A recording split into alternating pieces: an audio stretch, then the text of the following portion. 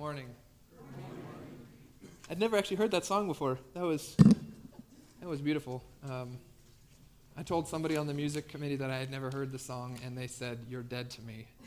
So, it's always good when they confess. Yeah. My name is Nate Swain. I feel like I say that every time, but there are different people every week. That song is beautiful. One of my favorite parts of the services are the offertory songs and the songs at the end, because the musicians can just go explore different songs, and there's been a number of incredibly beautiful songs that we've heard. So, speaking of Psalms, that song was from Psalm 40, and last week Bill started a series over the Psalms, and he started with Psalm 1. Now, in your mind, if you hear beginning a series and they start with the first chapter, your fear might be, we're going to do chapter 1 the first week and then chapter 2 the second week.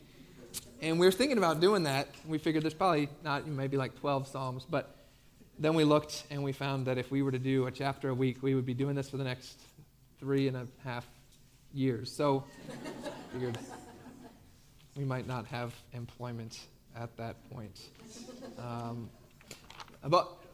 For this week and the next 8 weeks after this, we're going to be looking at just a number of Psalms that have stuck out to us. The Psalms are so beautiful. There's a huge variety of different Psalms, and so the ones that we look at are not the only ones by all means. You can almost just open it to Psalms and just point to one and read it and find encouragement there. But this morning I want to talk about waiting. Waiting is somewhat difficult. I can't criticize people for being impatient because I was born in 1990, and I get impatient when waiting like a minute to heat up, leftovers. I was reading a book on Adoniram Judson, who was a missionary in the 1800s to Burma or Myanmar today, and just hearing how long it took for people from America to travel all the way to Southeast Asia. I believe that's where Burma is. It took months. And so if you were to send a letter, it wasn't like an email where you expect the person to respond to you instantly. It was, I'm going to send this letter and I will wait 3, 4, 5, 6 months for that to actually get back.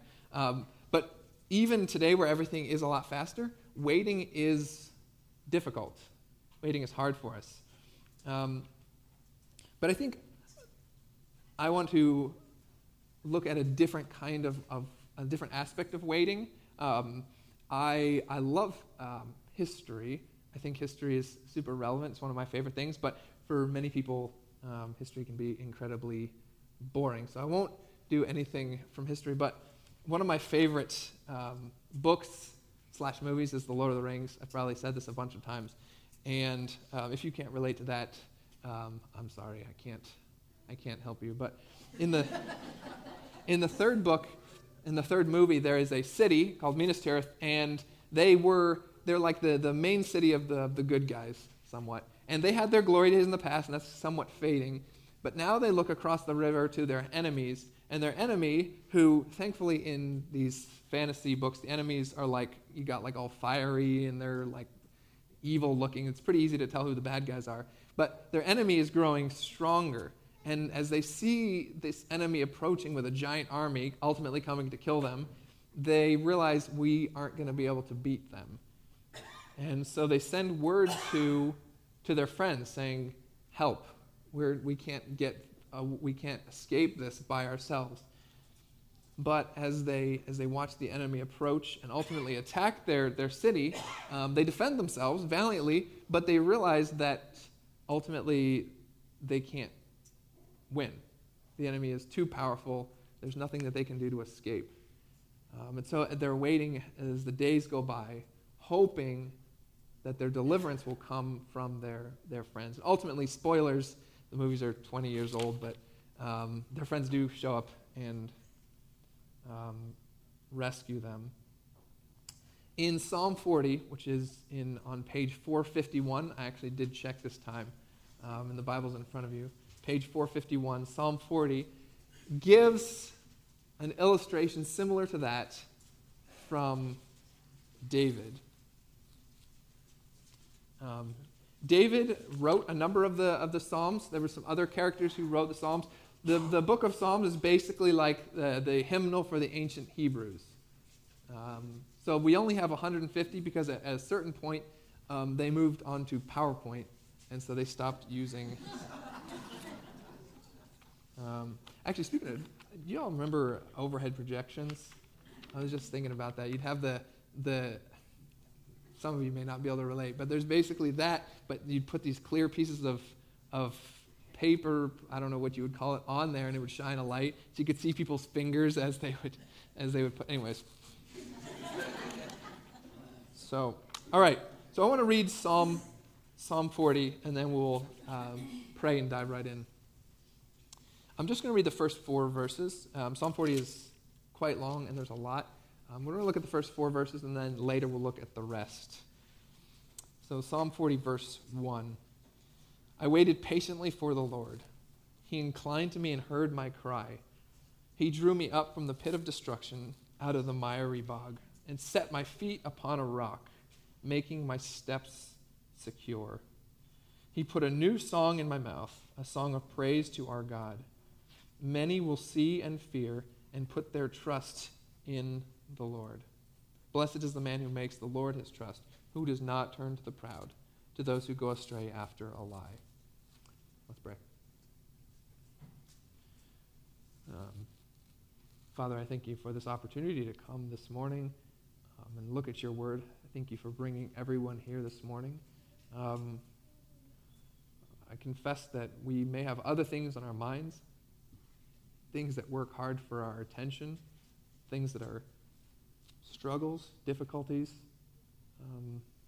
Father, I pray that you would just clear those out of our mind during this next time, that we would be able to focus completely on loving you, that you would open our hearts, and that your Spirit would work in our hearts to change us.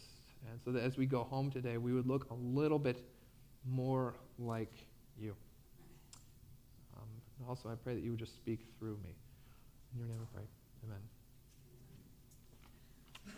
So, Psalm 40, Psalm waiting for God. And this is the main idea that I kind of want you all to walk away with. We should wait on God to deliver us. And that delivery should lead to a changed life. We should wait on God to deliver us, and that delivery should lead to a changed life. So in these first 4 verses, we see David in a precarious situation. And the first thing we see is that he is overwhelmed by some sort of trouble. At the beginning, verse 1, he said, I waited patiently for the Lord. He inclined to me and heard my cry. He drew me up from the pit of destruction, out of the miry bog. So I don't know exactly what your Bibles say. The beginning of verse 1 says, I waited patiently. I think I would put to you that this idea of waiting here is not, God, I'm in this bog, I'm sinking, I've got some time to spare, but it would be nice if you would come rescue me. That'd be good. I mean, I can't breathe right now, but it would be kind of nice if you would save me. I don't think the idea is that David is patiently saying, God, it would be nice if you would save me. The actual original writing basically has the word waiting twice. So the idea, many people would suggest, is that David is like, I waited and I waited and I waited for God. I waited and I waited and I waited. And the idea is not, I'm sitting here twiddling my thumbs waiting for God. It's a desperate waiting. David is waiting anxiously for deliverance. Why? Well, he's in the pit of destruction, a miry bog. David doesn't say exactly what's going on here. It could be he had homework due later that day, or perhaps he was struggling with his children. His children were pretty evil people on a large scale. He had his sons were killing each other. I think 2 of them led rebellions against the king, one after he died. David also was an adulterer. And all of these things could have been something that could have driven him down, had pulled him down, and made him feel overwhelmed. And so he cries out to God. I don't know how many of you are familiar with the story of Pilgrim's Progress. It's a fairly old book. I think I've read several versions. I even read a kid's version, which was a lot shorter. I think the real version is really long. But there's this character named Pilgrim, which works quite nicely. He's in the city, and this guy named Evangelist. Pilgrim's Progress is an allegory for the Christian life. So all of these characters have names that basically represent what they are. So don't name your child Evangelist or Pilgrim. That would be kind of weird. But Pilgrim meets this character named Evangelist, and Evangelist gives him a book. And the book tells all about the king of the country who lives in the celestial city and about who Pilgrim is. And as he reads it, he becomes more aware of this burden on his back. He hadn't noticed it before, but as he reads this book and listens to Evangelist, he becomes increasingly bent over by this weight that is on his back. And it's uncomfortable, and he wants to be free of it.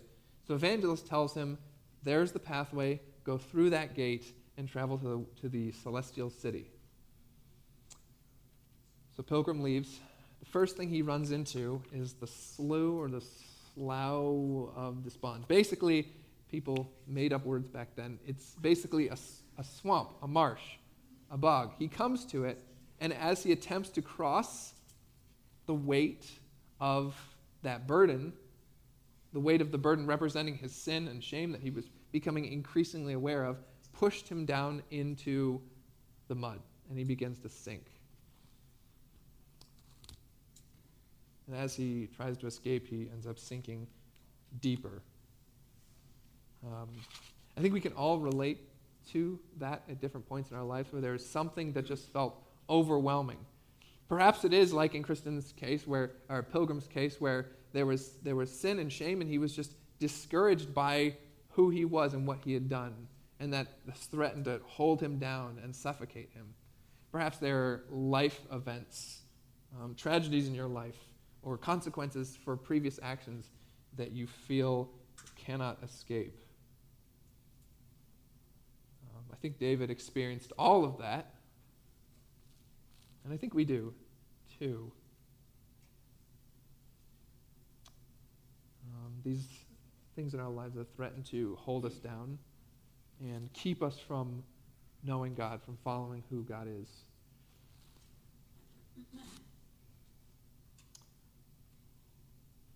How did David respond to that?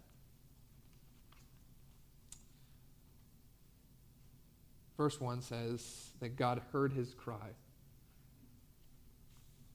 in the swamp as he's sinking, as he's being suffocated by this evil. His response was not, I swam harder. I struggled to get out. Rather, he called out to God and said, help me. I can't do this. And God responded. So David responded to being overwhelmed by crying out for God. And God then responded to David's cry by coming to his delivery, coming to his rescue. Verse 2 says, he inclined to me and heard my cry. He drew me up from the pit of destruction, out of the miry bog, and set my feet upon a rock, making my steps secure. We sang the song, King of My Heart. And the chorus of that is, you are good. And it's repeated a number of times. And I think what's interesting is that is one of the hardest things for us to remember, that God is good. That no matter how small we might be or unimportant, he cares for us and he wants to know us. David cries out to God in the midst of this trouble, and God responds and drags him out of the swamp, out of the danger, out of the trouble.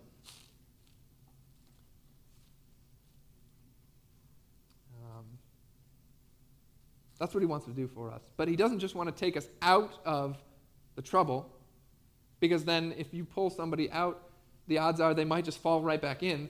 But rather, what does he do? He sets David's feet upon a rock, making his steps secure. Footing is very important. I am not a fighter. I've never been in a fight in my life, but I have been told that good footing, good stance is important. So if any of y'all are brawlers and get in fights in Sunday school, you can tell me if that's true.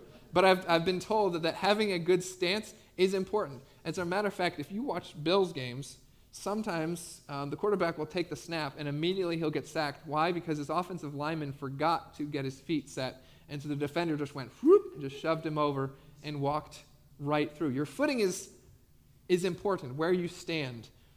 2 years ago, I was down in Kentucky, and I had an experience that was somewhat embarrassing. It was hot. Kentucky summers are a lot hotter. They get hotter fast. We don't have that 2 months of just rain when it's supposed to be warm. And I was sweaty and sticky every day, and I just got tired of it, and I wanted to go get wet. So a friend of mine said, let's go to Kentucky Kingdom, which was basically our resident amusement park. And so they had water rides and all of that. And so we went, and there was a wave pool. Now, wave pool is basically, it's a pool where there's a wave generator that makes giant waves. And the fun part is you wait for the wave, and at the last second you jump, and the wave will carry you, and you feel like you're surfing on the water. The problem with that is if you are an adult, you are larger than some of the other people that are in the pool. There's little kids, there's younger people, and I've heard also that parents don't like seeing their child crushed by, big guys. And so in order to compensate for that, you have to move to the deeper end of the pool. Basically, the water will push the kids to the shallower end. So I moved to the deeper end. The problem was I moved too deep, and suddenly I couldn't touch the bottom. Now, that's not a problem if you can swim, but the problem is in order to go surfing in the wave pool, you have to be able to push off and jump up on the wave and ride it. Otherwise, every time you bob to the top, the next wave comes down on top of you. The purpose of that is to share every time that wave would come, it would rip my feet out from underneath me, and I would go underneath. So if you're watching this, you would see this adult man drowning in a wave pool.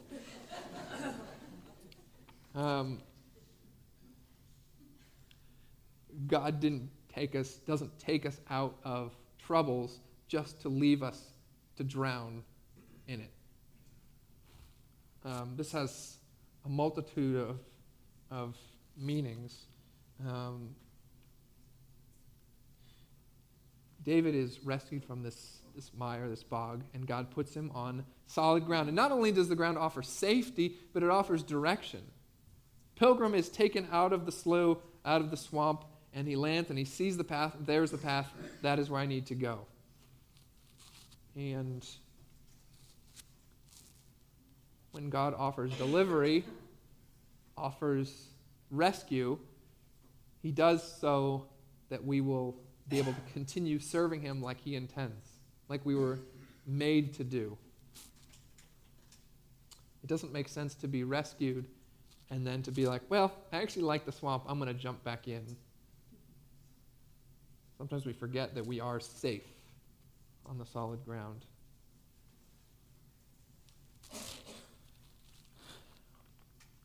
So perhaps you find yourself in that problem right now. There's something in your life that is overwhelming, that seeks to drown you. Perhaps you are experiencing God's deliverance now. Maybe you're seeing that in your life currently. But what about if you have seen that a number of times in your life in the past? What if you've seen You were overwhelmed by your own shame and your own guilt of who you were before God, and he came and rescued you and pulled you out and set you on a new path. How do we respond? Verses 3 and 4 and onward are very helpful. I would say that there are 4 ways that a life that has been delivered from that can respond. First, a life that has been delivered will be characterized by thankfulness. Verse 3 of Psalm 40, he put a new song in my mouth, a song of praise to our God. Many will see and fear and put their trust in the Lord. We just sang the song up here, and what did he say over and over? There was a new song in his mouth.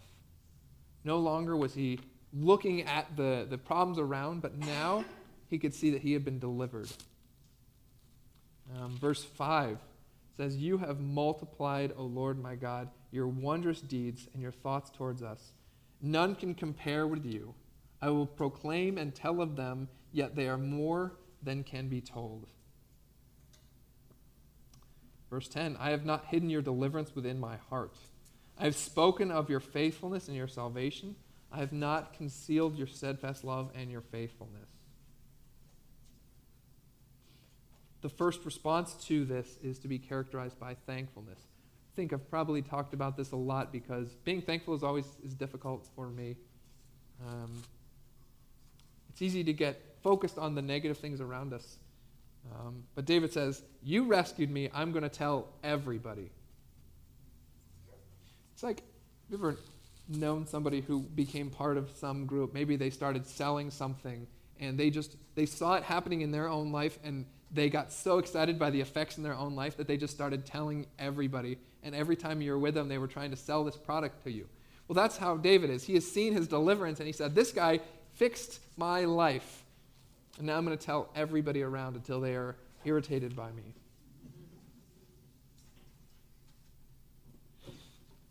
So the second thing is a life that has been delivered will be humble. Verse 4. Blessed is the man who makes the Lord his trust, who does not turn to the proud, to those who go astray after a lie. David says, blessed is the one who looks to God to rescue him. Notice when God pulled him out of the swamp, there was nothing that David could have done in that spot.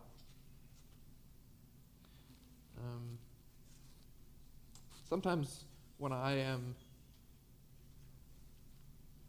in a similar spot, my first response is, I need to go distract myself. Or I need to go work harder at something to get myself out. And maybe that'll work for a time, but ultimately that's me just swimming harder trying to get out of the quicksand.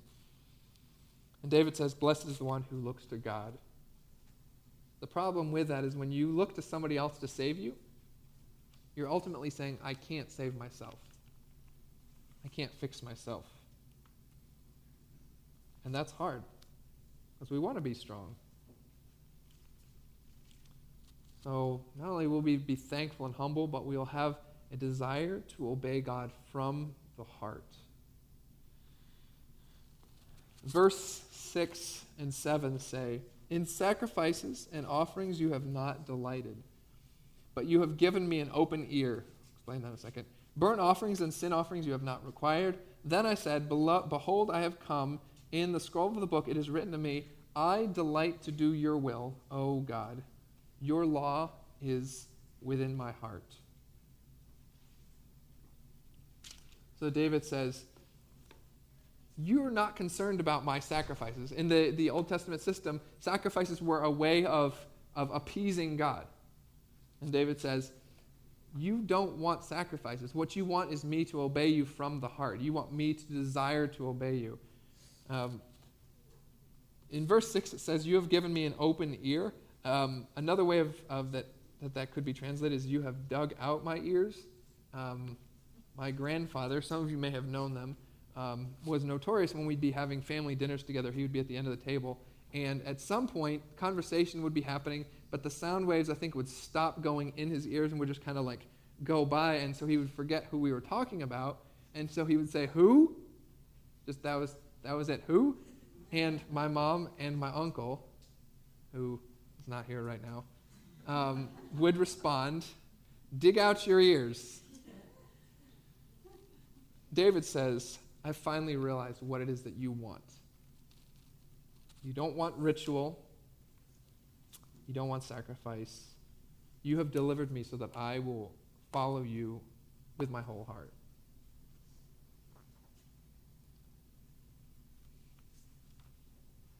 Lastly, someone who has been delivered by God will look to God the next time those trials come. We see in verses 11 and 12 that David has been delivered, but trials, as they tend to, come again. "As for you, O Lord, you will not restrain your mercy from me. Your steadfast love and your faithfulness will ever preserve me. For evils have encompassed me beyond number. My iniquities have overtaken me, and I cannot see. They are more than the hairs of my head, and my heart fails me. Be pleased, O Lord, to deliver me. O Lord, make haste to help me."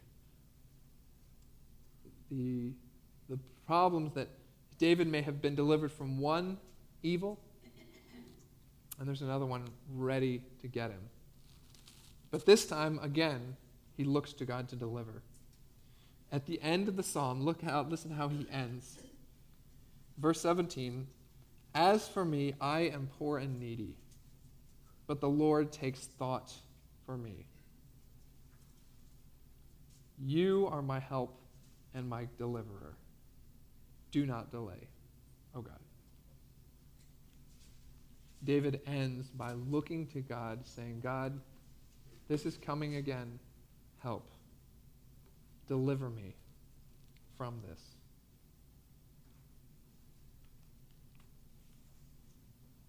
And so the cycle continues, where we need deliverance from a variety of things. So the question today is, what do you need deliverance from? And who are you looking to deliver? I think whoever is the most spiritual person in here would say that they require deliverance on a daily basis. It doesn't go away.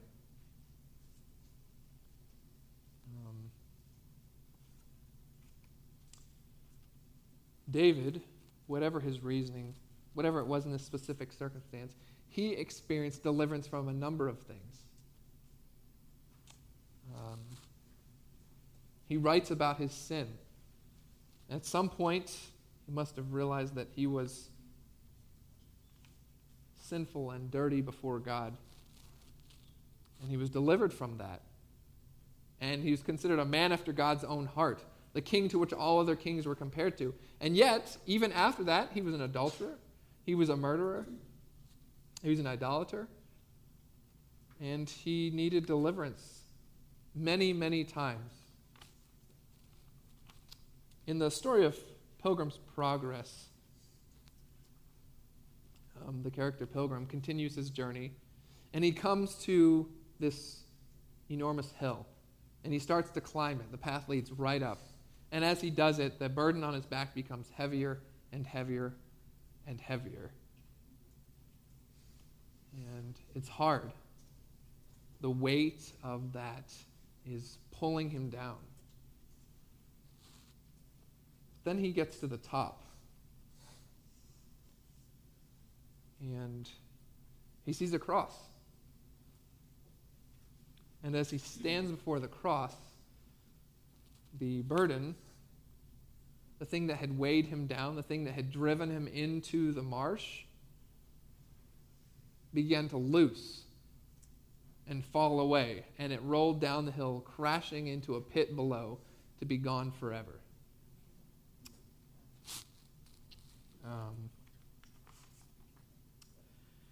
And as he looked ahead, he could see the path continuing. The path didn't end at that point for him. Neither does it for us.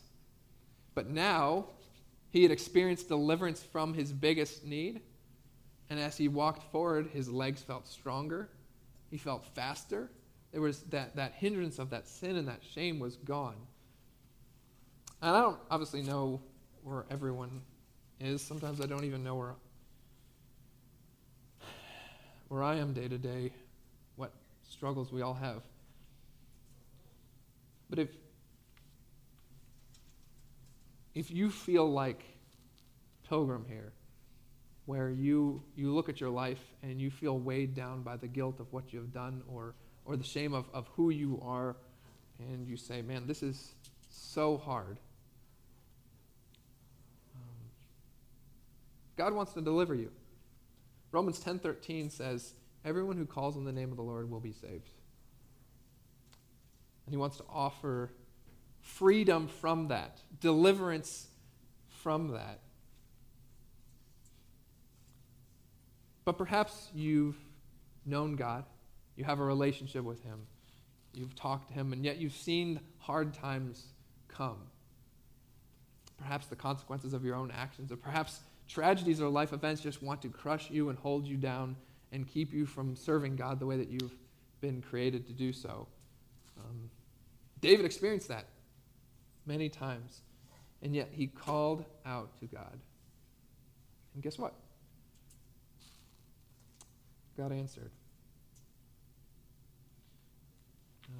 Today in front of us we have these bread and juice. And these are not just here for a quick snack before going on to lunch. At some point, God offered the ultimate deliverance to humanity. And he sent his son, Jesus Christ, who came down. And on the night before he died, he looked at his best friends and he said, he took bread and he broke it and he said, this bread represents my body, which is broken for you. God, in human body, died. And then he took cup and he said, this is my blood of the new covenant. No longer are animal sacrifices going to appease God. Now my blood is going to cover your sins forever.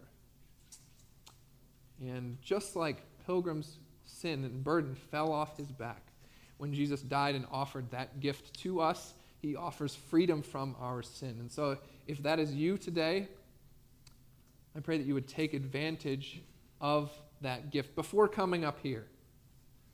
This is a remembrance of what Jesus has done.